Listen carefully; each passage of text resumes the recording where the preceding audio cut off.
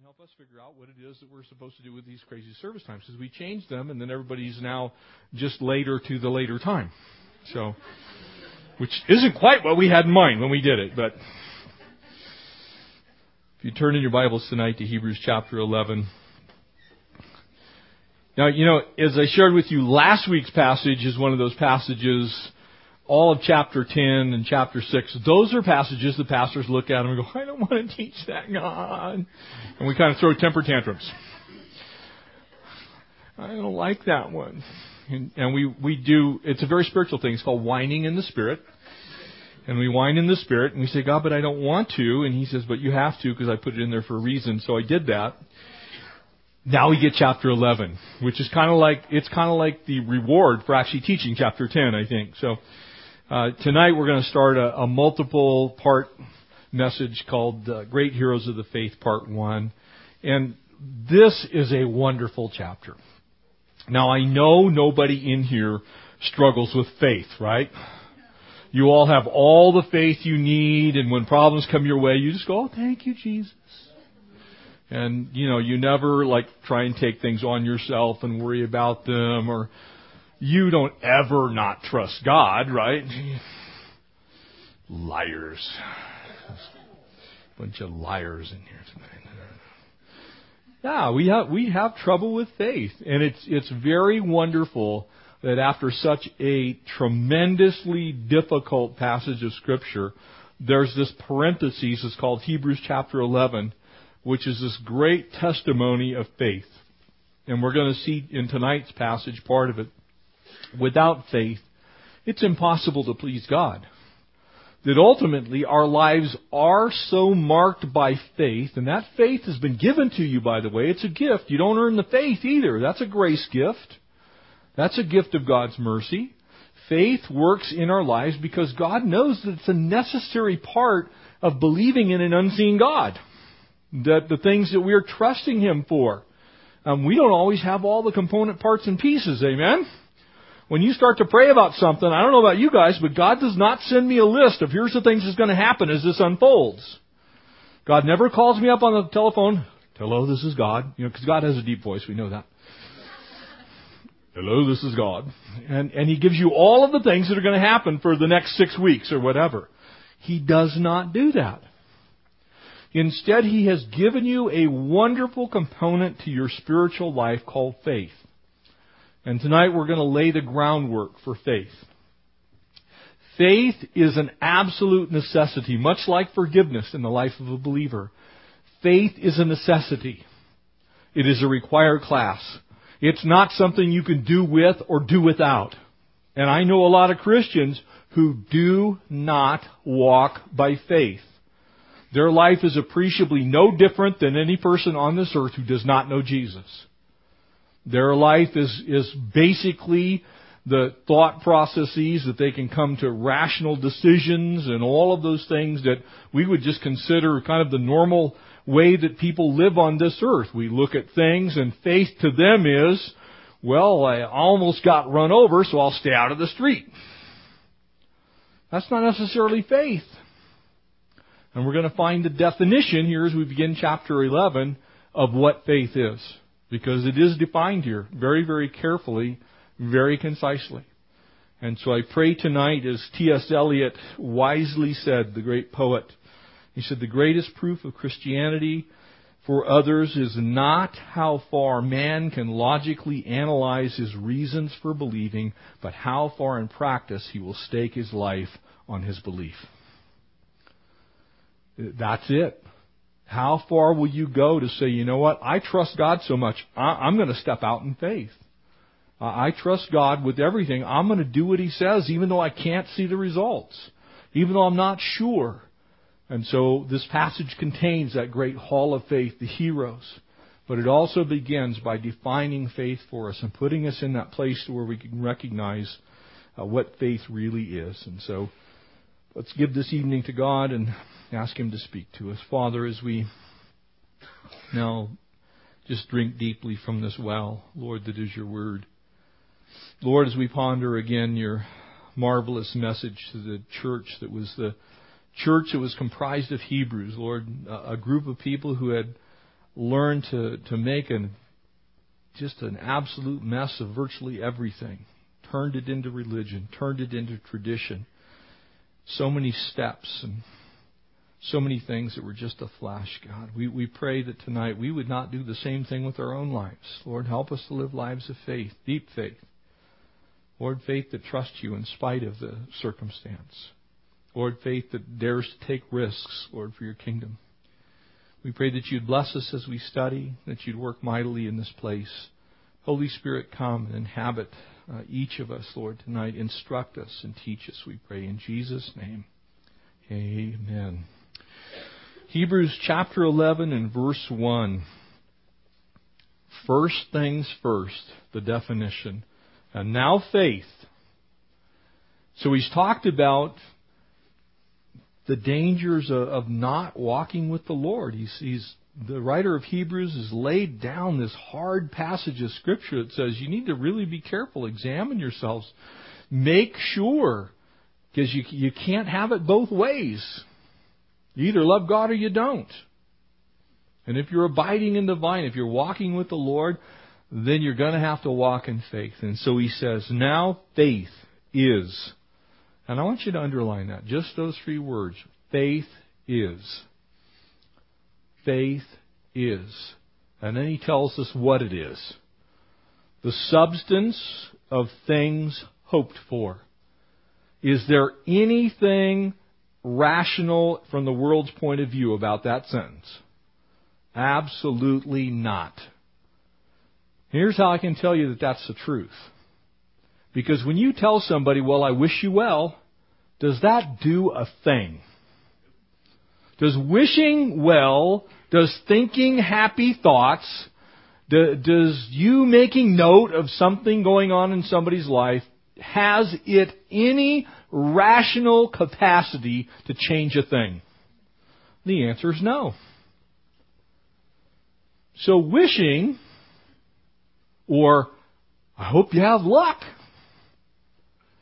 those are actually kind of foolish statements. We mean well, and I don't mean to demean the use of them in our English language, because we generally mean them as an encouragement. But they're absolutely pointless.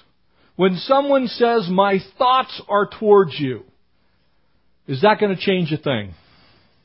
The answer is no. Your thoughts, I hate to tell you this, aren't going to change a thing. I don't care how much thinking you do about your bank account, it will not have any more money in it. You can think all day long, man, I'm thinking. And you just sit there and you just think really hard. And I'm thinking, and I want to grow taller, and I'm going to get some hair. And you think, and you squeeze real hard, and you just have happy thoughts about it, and nothing happens. Because thinking and wishing and all of those things do not change a thing. Ever. May make somebody enjoy the fact that you're thinking about them. There's some benefit to that part of a statement like that. But insofar as changing a thing, they do nothing. That's why that's not faith. Faith is the substance of things hoped for and the evidence of things not seen. In other words, faith is actually real.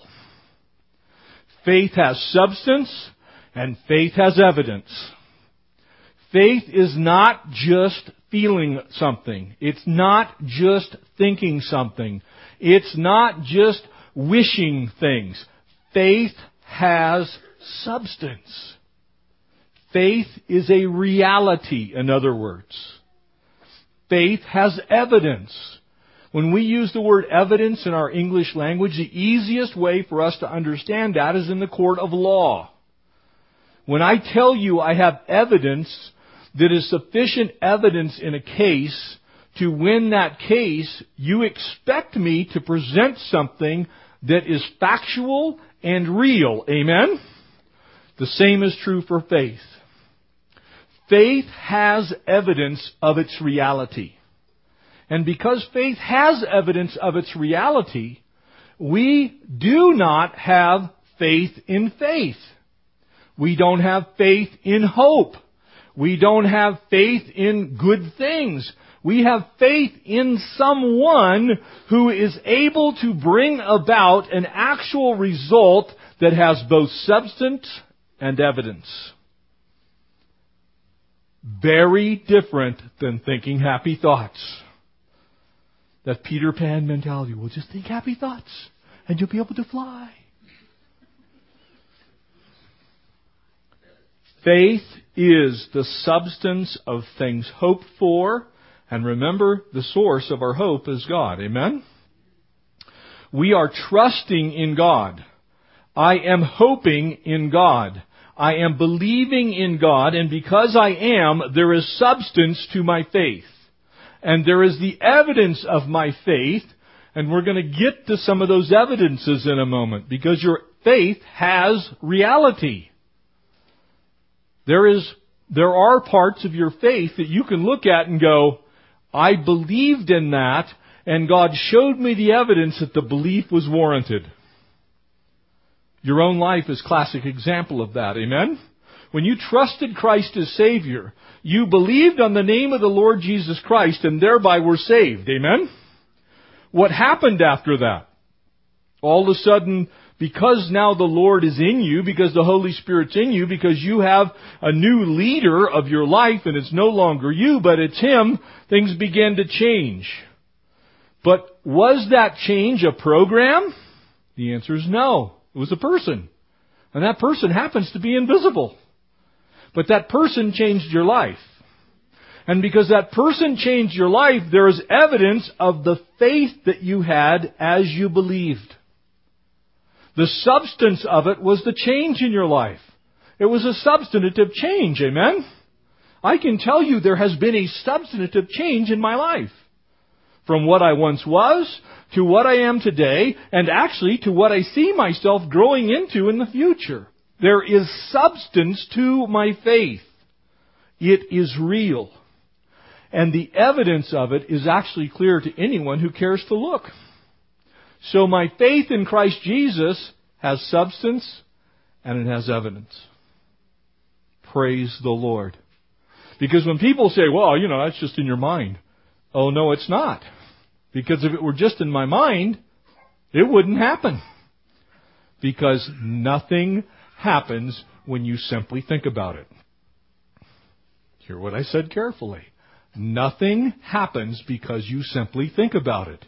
That is an absolute truth. So faith must be something other than thought. Amen? Lock that in. Because when you tell somebody you believe by faith, this is how you explain it. This is what happens when somebody asks you about the hope that is in you and the faith that you have to believe. Because it's not just some thing that is kind of out there and you can't explain. You actually can explain your faith. And for by it, it says in verse 2, the elders obtained a good testimony. Notice the substance and the evidence. And by it, because we're going to get to all these people, and we're going to see that their lives were a testimony to faith. They were not a testimony to their great mental prowess. Amen? Abraham was a dork. He was not a good, he lied about his own wife. It's my sister. Moses wasn't exactly a stellar character either. Dude is a murderer. You look at the historical record of people who've lived lives of faith, you find some pretty flawed individuals. And yet we find that their lives were marked by faith. So it wasn't just thinking happy thoughts. It wasn't because they were smarter than everybody else. It wasn't because they had a book and it just had all kinds of neat, helpful tips in it. And you just kind of go through and say, oh, wow, page 14, look. How to survive a temptation. No, by faith, we carry out our walks with the Lord. For by it the elders obtained a good testimony. And by faith we understand the worlds were framed by the Word of God. Now, I want you to really hear these closely. And I'm going to spend some time tonight laying the foundation for the next couple of weeks. Notice what is said here, because this directly affects you and the world you live in and all that you think of. Because I can tell you right now, science does not have a clue how we got here. For all of our mental gymnastics, for all of the money spent, for the amount of time that has been invested in studying the cosmos, for the amount of time invested in cosmogony, trying to figure out origins, how we got here, all of those things, science still has no answers. Period. They'll tell you they do, and they spend a lot of time and a lot of words trying to convince you that they do, but the fact of the matter is, nobody can explain how we got here. Nobody can explain the origins of the universe. And I'm going to get to a little bit more of that in a bit. Or by faith, because let me tell you this, all cosmology has an element of faith, and I'll share with you how even the best scientists today, in essence, have nothing but faith in their calculations. The calculations themselves prove nothing. By faith, we understand that the worlds were framed by the Word of God. I believe God on that. God spoke, and it was. And I will tell you that is as good, it is a better explanation than the current state of science. It's actually more accurate. So that the things, now notice this. Now remember when this was written, no electron microscopes, hadn't smashed the atom yet, zero idea that the world was made out of things that were smaller than what you could see with the naked eye. So that, this was 2,000 years ago, folks. Nobody was sitting around with a proton beam accelerator. Nobody was sitting around in a lab somewhere breaking apart atomic particles into their most tiny components. There was no such thing as a Large Hadron Collider over there in Switzerland and France. Did not exist. Had no idea. But it says, we understand that the Word of God, spoken, framed the universe as we know it. Furthermore, so that the things which are seen were not made of things which are visible. That was 2,000 years ago. We now know that's an absolute fact. And we now look at our world in a completely different way than these people did. Can you imagine them hearing this?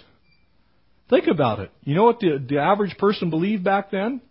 That the world was flat, that there was an edge to it, and that if you got to that edge, you would fall off. That the stars in the sky were actually very small, because they were very small. And they were not very far up there. They believed that people lived on the moon. Largely, the world as we knew it then, the known world, was believed to be all that there was in the entire, quote, creation. And so this story of faith begins with something that will test your faith right here, right now, today. Something that you can look at and go, do I believe God or not? Or am I going to let supposed science dictate what the Word of God should actually say? These few verses present more than a verbal capsule of our past history. They comment directly on our world today. St. Augustine said this. He said, faith is to believe what we do not see, and the reward of faith is to see what we believe. I've lived long enough to see the results of my faith. Sometimes it doesn't happen every day. Let's begin to break this down. And now faith is the substance of things hoped for and the evidence of things not seen. And so it begins to tell us what faith actually is. You see, faith starts with believing God's character. Faith starts with believing God's character. God in His Word tells us who He is.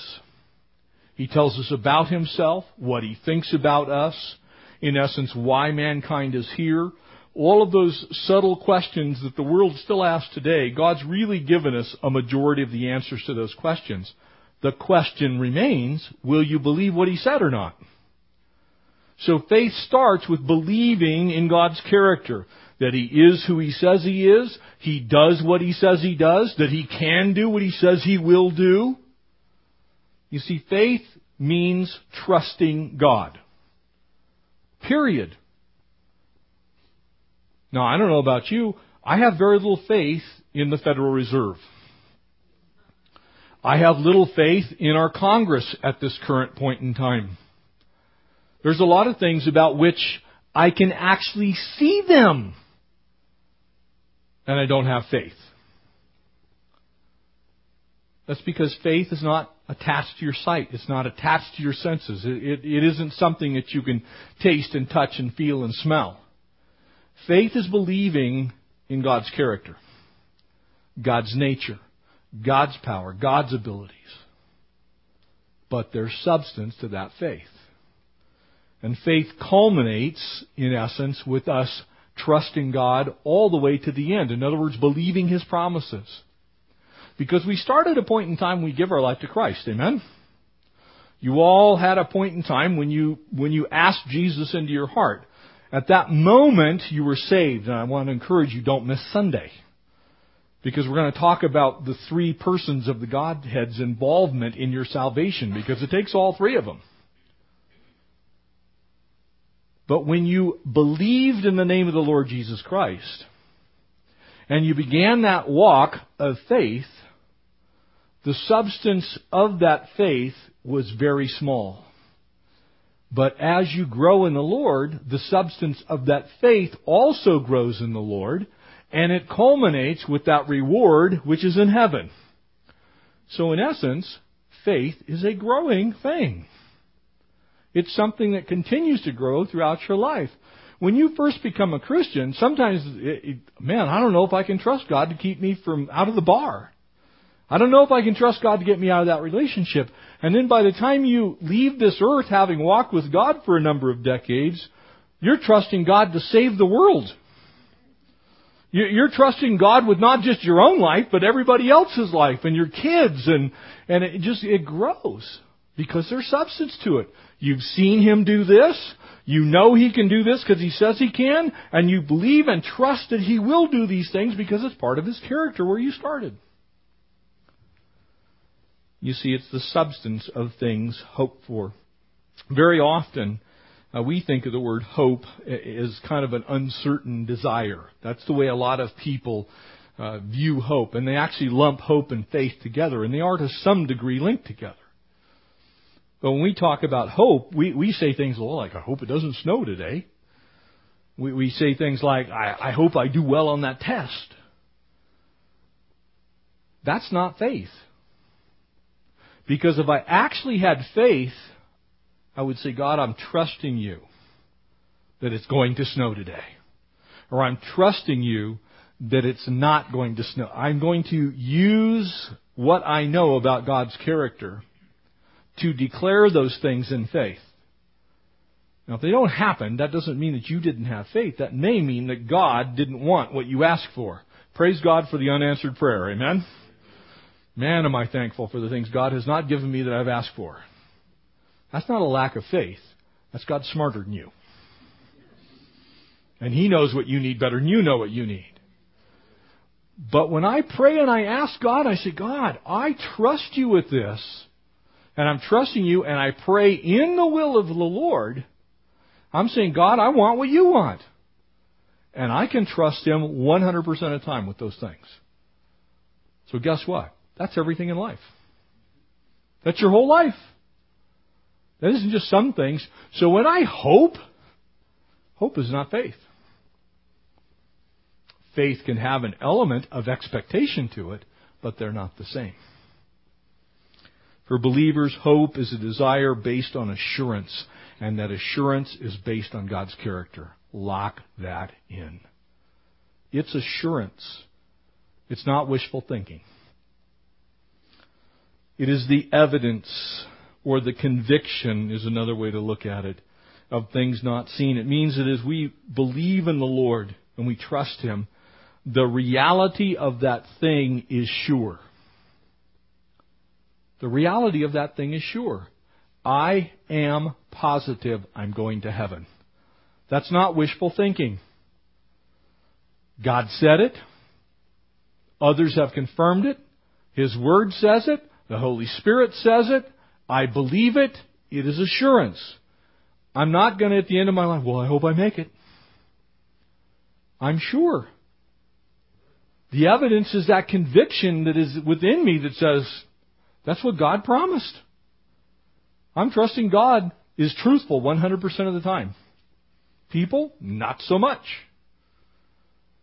People can say all kinds of crazy things. May or may not come true. But God never lies. He never sleeps. He never slumbers. He does not deceive. And what He says, He is faithful to complete it unto the day of Christ Jesus. So my faith is assurance based on God's character, which primarily comes from His Word. The things that are not seen. There are all kinds of things in your life that are not seen. Amen? You can't see eternal life. You can't see the Holy Spirit. You can't see your future rewards. You can't actually see heaven. You can't see angels. You can't see demons. There's a lot of things in this life that you cannot see, but they're very real. Faith invokes those things. It says, you know what? I believe. If you believe, there is something that we must do. Because if I truly believe something, and in this case that means I have faith, if I truly believe and I have faith in something that's true, then I act on it. Amen? So if I am going to really say I have faith, it demands that I act on that faith. I can't tell you that I have faith in something and then do nothing about it. Because then there is no evidence. But if I truly have faith, then the evidence of that faith is I act on that faith.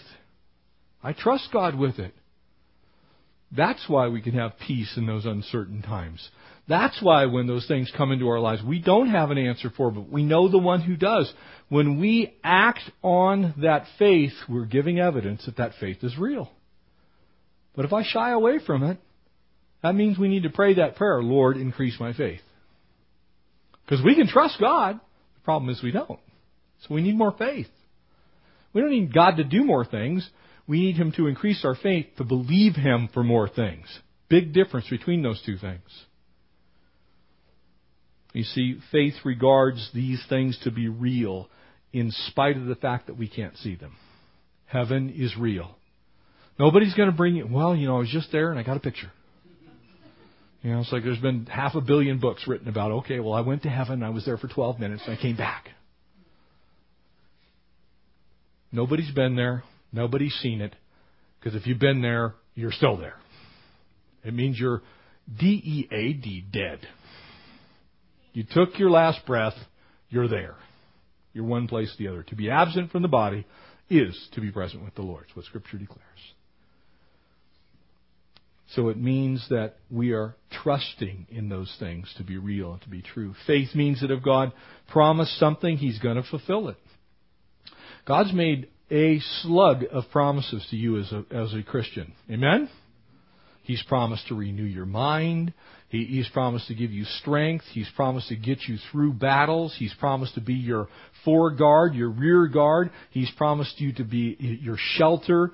He has promised to be your defense. He's promised to be your fortress. He has promised that He will take vengeance when necessary. He has promised to get you to heaven. He's promised to give you the faith to get you to heaven. He has promised a jillion things to you. Do you believe them? Because if you believe them, you act on them. You trust God. Faith is a tangible part of our walk. And we need to trust God. I need to trust God. I need more faith. Any pastor that says he's got enough faith is just not being honest. There's a person on this planet that doesn't need more faith. But praise God, He gave you a measure of faith when you believed. And you start trusting with those promises. Faith allows us to make God-honoring decisions based on unseen realities. So many ways that this particular aspect of faith comes into play. As a single person, are you trusting God to bring your husband or your wife? Because you need to. That's what He wants to do. That's why you don't go fishing in the sewer if you want to catch trout. That's why you don't have to make some absurd, Facebook profile to get yourself out there. If you're trusting God to do what He says, He has said it's not good that a man live alone. And He's only given two types of relationships that any human being will ever have on this earth. Either single or married. That's it.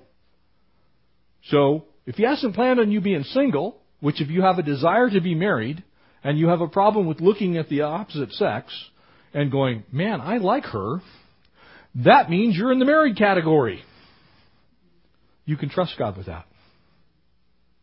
You can trust God with that.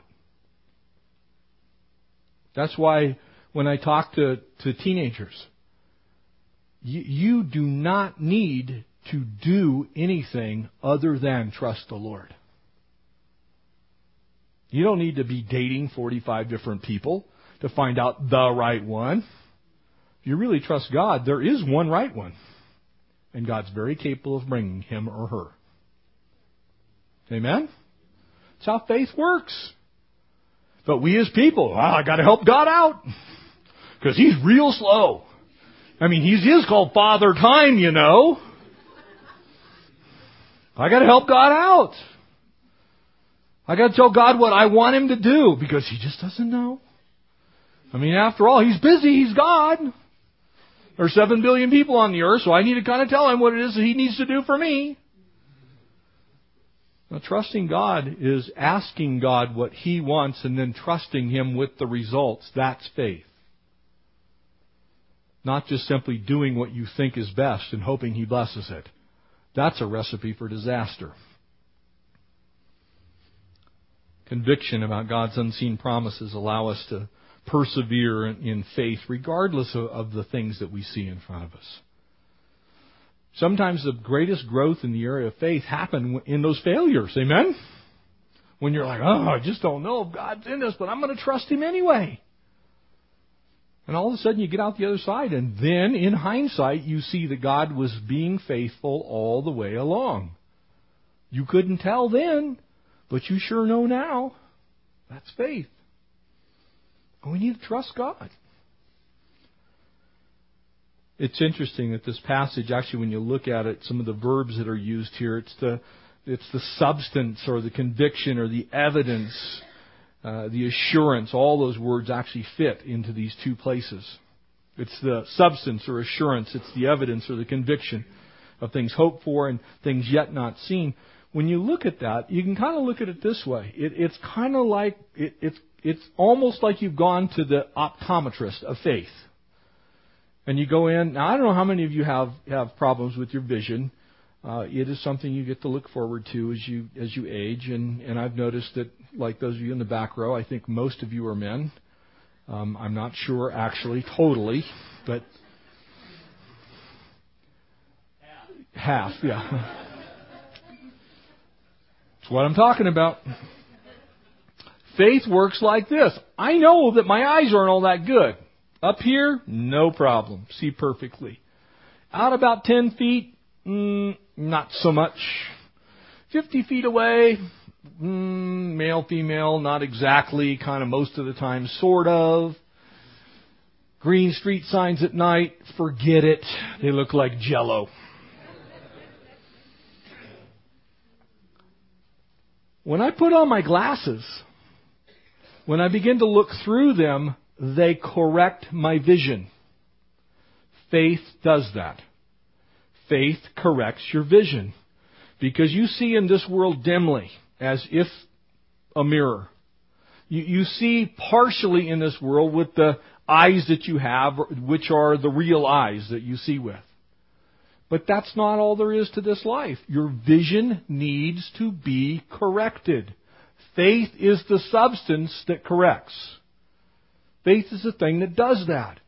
You see, if I just look at the world, I'm moving to Montana becoming a survivalist. Okay, that's what happens. But because I know what God's Word says, and I trust Him with it, and I have faith in His promises that He's not willing that any should perish, but that all should come to repentance, and His thoughts towards His people are good, and they're not evil, they're a future. When I begin to look at God, and through the eyes of faith, I see the world, it's just like those crazy fishing glasses you see on TV. You know, you take them off, and you can't see a thing, then you put them on. Look, there's fish in there. You can do that. It's like night vision goggles. You've all seen those. Like our military has the nods thing that goes on their helmet, and they can flip it down, and it actually is a light-enhancing thing that they can use for night vision. Those are all correction for the situation. Faith is correction for the situation. Probably some of you, maybe a few of you in here have had LASIK surgery.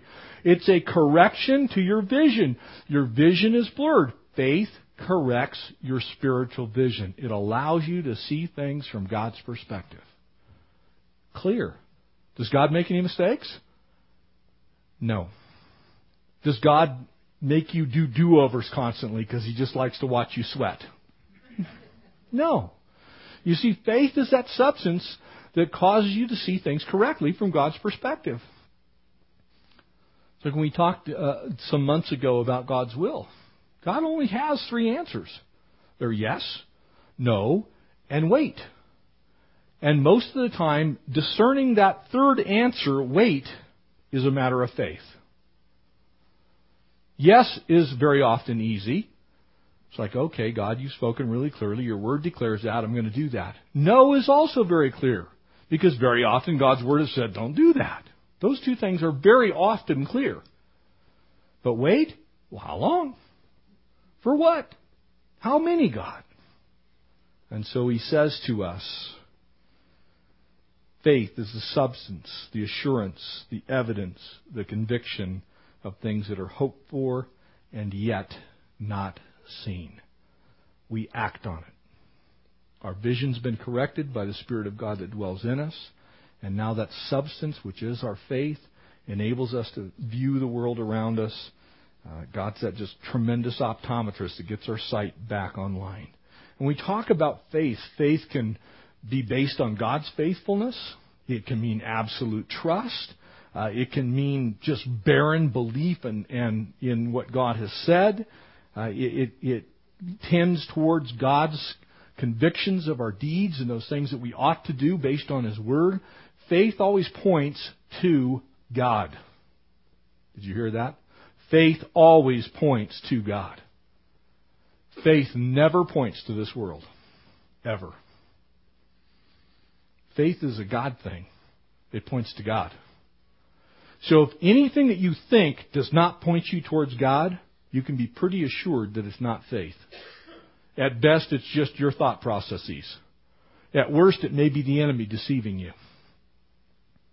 If it does not point you to the Lord, then it's probably not faith. God's grace saves us, not our faith. He gives us in His mercy that faith to believe, and so that we have that relationship, so that we understand what God wants for us. And I'm praying that we understand what faith is. Here's how it works out practically. And it begins here in verse 3 to just give us a couple of illustrations that we can kind of lay hold of for tonight. And we're going to only make it to verse 3.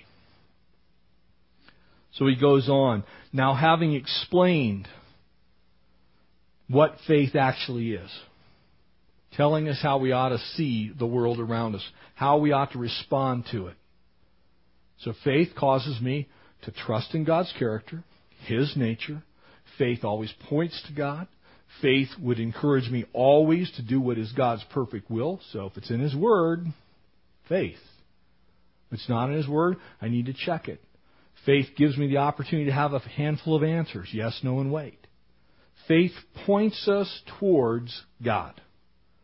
And so as it points us towards God, it's interesting to me that He picks two of the most contested things on the planet to this day to describe how faith works in the world.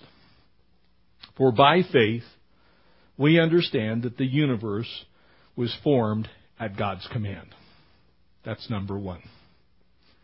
Second one, and that what we now see, this Bible, the chairs you're sitting in, this building, everything on this planet, everything in the entire universe, all of it is formed out of stuff that you cannot see.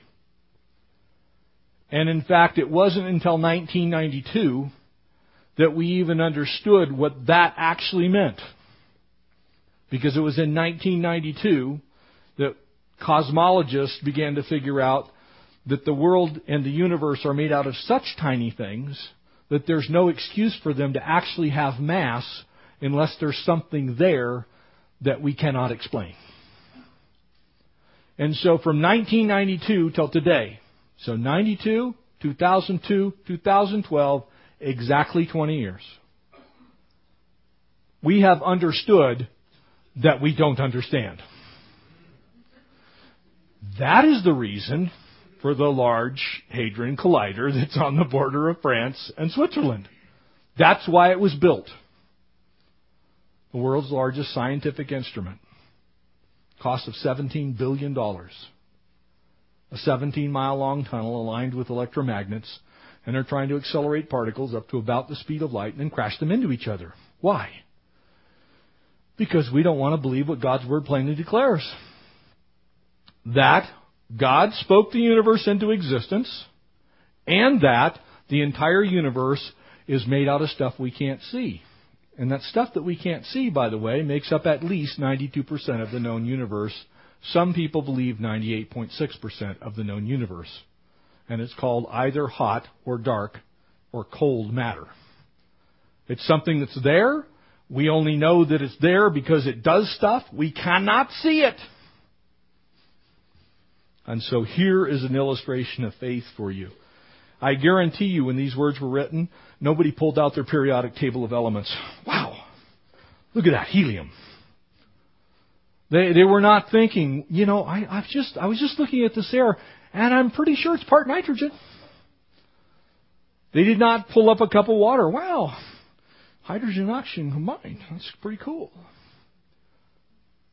Didn't happen.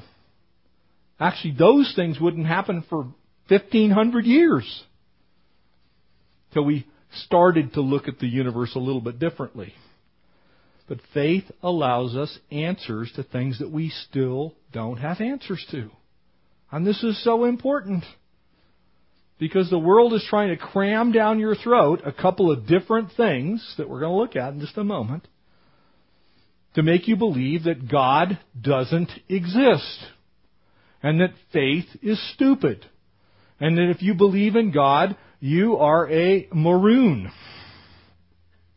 It's a nice way of saying moron. It's used in the Bugs Bunny cartoons. Maroon. This passage, in and of itself, this one verse, is a debate on the creation of the universe. And here's what I want to share with you. Probably most of you know in this room that the current best guess about cosmology, that's how the universe got here, is called the Big Bang. Amen? You all know that. Here's what you probably don't know. That they don't know.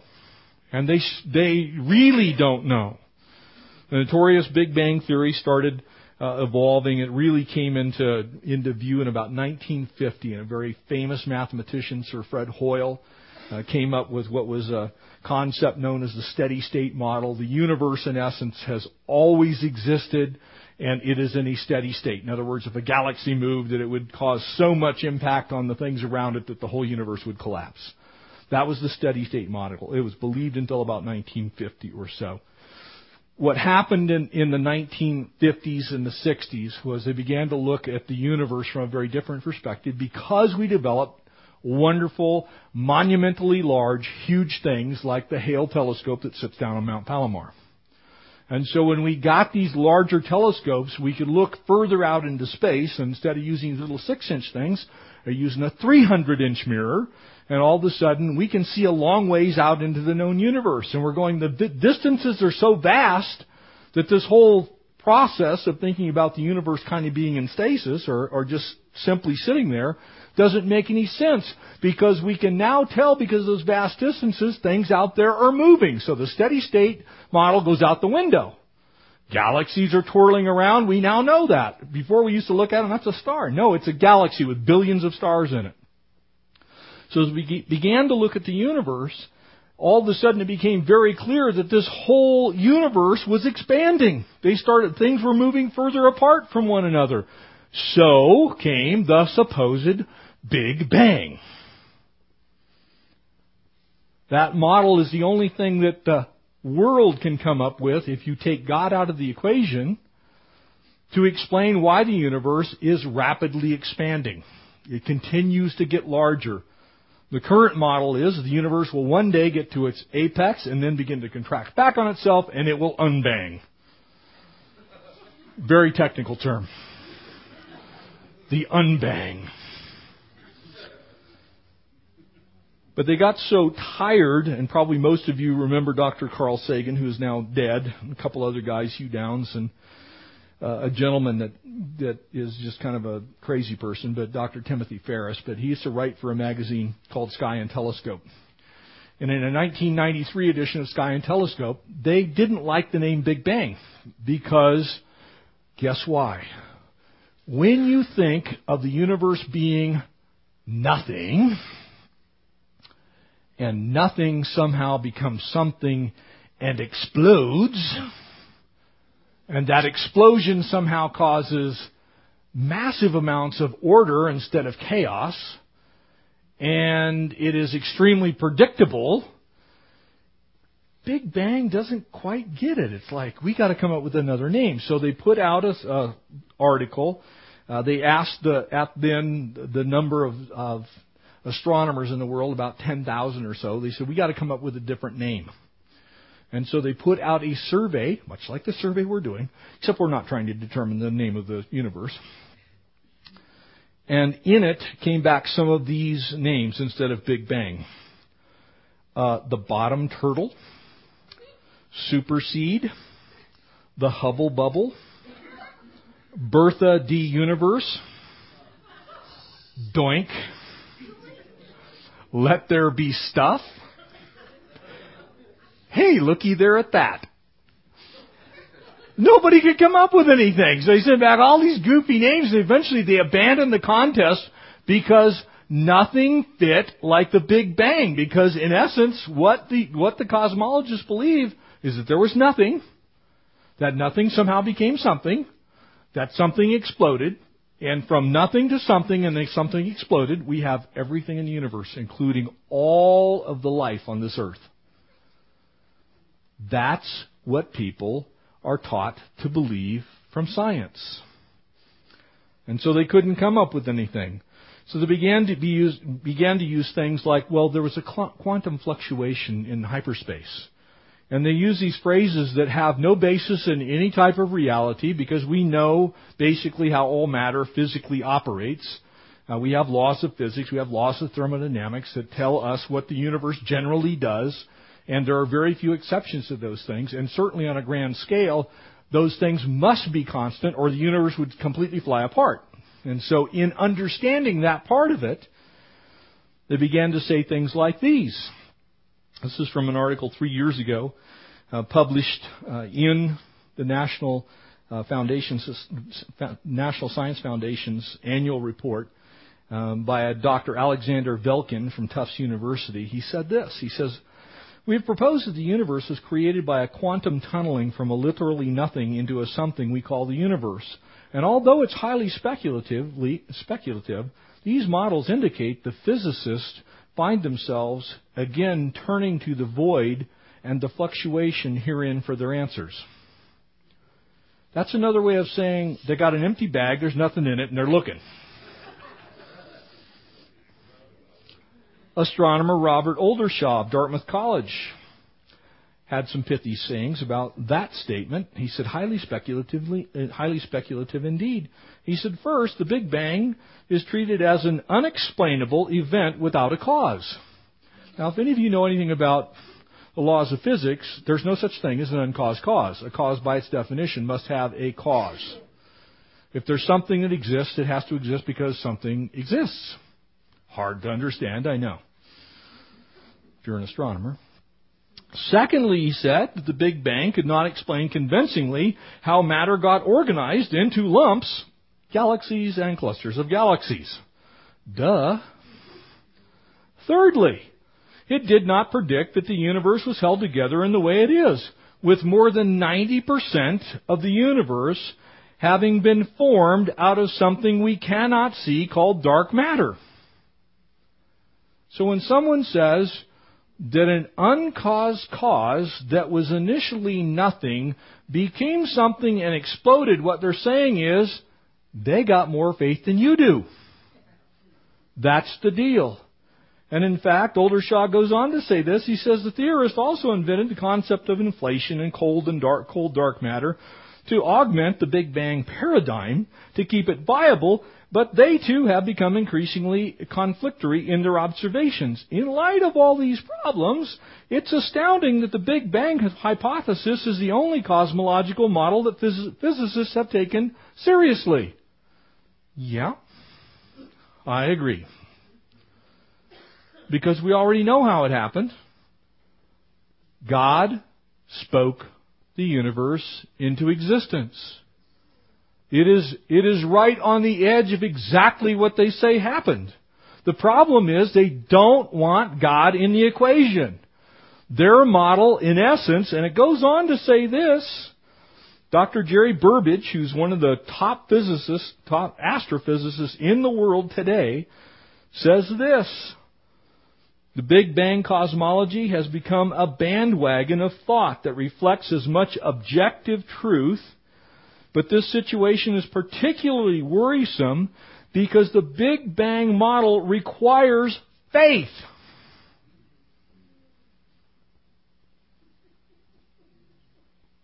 Really? I think that's what my Bible says. By faith, God framed the world. Period. Now, I believe that. But we're still looking for a reason that's something other than God. Your Bible tells you exactly what happened. And you can trust it. We still don't know how stars form. We don't know how galaxies form. We don't know why the universe holds itself together. We don't even know why molecules are bound together. We have no idea how these things happen. There's lots of speculation. Lots of theories. But at the end, science says 90% of what we know, we don't know. We don't know. We can't see it. We can't test it. It's not visible. It isn't there for all intents and purposes. But because we can't answer it, we can't let the silly Christians believe by faith. So we're going to say that nothing became something and exploded and got very ordered and became highly speculative. But in that highly speculative environment, it produced all kinds of life also from nothing with random chance processes over billions of years. When your Bible simply says, God, in the beginning, said, and there was. I don't have a problem believing that, because basically that's what science proves. So my faith is reasonable. My faith has substance. When I think of my faith, I don't go, well, man, scientists disproved my faith. The scientists have not disproved your faith. They never will disprove your faith. They're not going to one day, well, here's the monkey man. We have 3 of them here in this church. I'm not talking about you, Rick. They're not going to be able to do it. what they're going to finally come up with is we don't know. They're going to be forced to deal with God. And every time they get to the end of that road, that's why over there in the CERN project, on the Swiss-Franco border, they've actually dubbed that Bose-Higgs particle the God particle. That's its affectionate name. Your Bible says, in Colossians chapter 1, that He is the glue that holds everything together. By Him all things consist. That they all have their being in Him. He created them. That without Him was nothing created that was created. So faith, the substance of things hoped for and yet not seen. It's the evidence of that. It's how we live our lives. I don't ever have a problem with my life being a life of faith. Even my science backs up my faith. When I look at my world, it just causes me to have more faith. When I look at human life, how anyone can ever look at a human being and not believe in God is beyond me. I really don't know how that happens. When I look at the miracle of what you are as a human being, it just makes me trust God all that much more. Scripture says He has formed my inward parts, that He has known me before I was ever born. Have you ever wondered how come every single time there is a conception that it forms a perfectly unique DNA strand? It's because God has known you. He knew you before the foundations of the world. We still can't explain how that happens. We don't know why it happens. We know the basic process. We've been unwinding the human genome to try and figure out what happens. Science says that if there are enough random mutations that eventually the good ones will be adapted and you'll collect all of those and pretty soon you'll have something better. The only problem is when you have a mutation at all, it normally results in a birth defect or a cancer or something that's very harmful to life. And yet the best that science can come up with is lightning struck a pond somewhere in the primeval world, and boom, there were some amino acids, and they hung around for a few billion years, and they turned into proteins. And eventually those proteins became cells and developed little tiny mitochondria, and they all wandered around together until they had enough of them, and they became a liver. And the liver floated around for a while until it got next to a spleen, and pretty much the spleen, and then the 62,000 miles of blood vessels that are inside of your body, and all of a sudden there wasn't another pond, there was a heart. It's insane to not have faith. It's crazy. It is ludicrous beyond any definition of ludicrous to think that we got here other than God said and we were. It doesn't make a bit of sense. That's not meant to demean science, by the way. Because when you really start looking, at the end of your looking, you find God. All of a sudden you're going, man, there's no explanation for this. Other than God said. That's the story of our faith. Those unseen truths. And the more we unwind unseen truths, the more we know that there's a Creator God who loves us. And you can trust Him. You can trust in His character, His nature, His promises, His truths. And as you do that, you function in this world the very best that you will ever go. You'll understand science better than you ever did before. You'll have faith like you've never had before. You'll have a walk with the Lord that's as close as it can possibly be. And so I pray we'll do that. Faith. Remember what these 3 verses say. For now faith is the substance of things hoped for, the evidence of things not seen. For by it the elders obtained a good testimony. For by faith we understand that the worlds were framed by the Word of God. God spoke them into existence. He simply said ex nihilo, which in Latin is from nothing. There was nothing, and He said, I want there to be a universe right there. That makes more sense than something was just there without it being there. That the mass of the universe at some point in time was condensed down to something that didn't have a cause.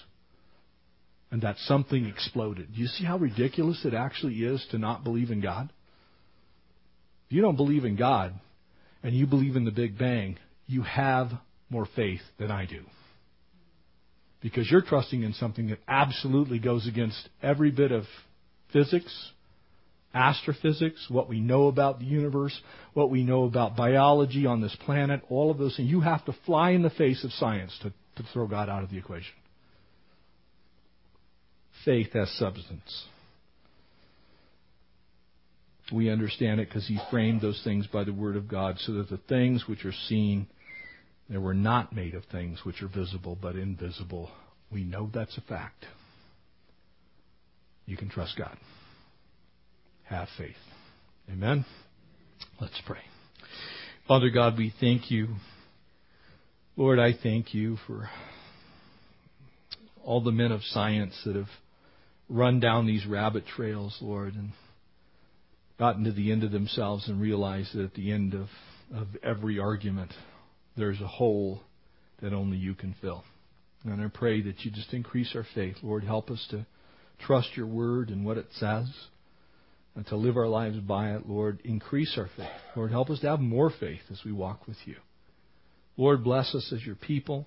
Strengthen us, Lord. I pray for those that are sick. I want to pray for Jason tonight as he's just struggling with this bronchitis, pneumonia that's been going around. Lord, would You please heal his body? And Lord, we ask that prayer by faith, believing that You who created us is able to heal us. And so, Lord, we trust You, and we just ask that You'd simply do it according to Your will and pleasure. Lord, bless us. Watch over us. Keep us. Bring us together again to study Your Word. Lord, to encourage one another, we pray in Jesus' name. Amen. All right. We'll pick up in verse 4. We got 3 verses. That's not bad.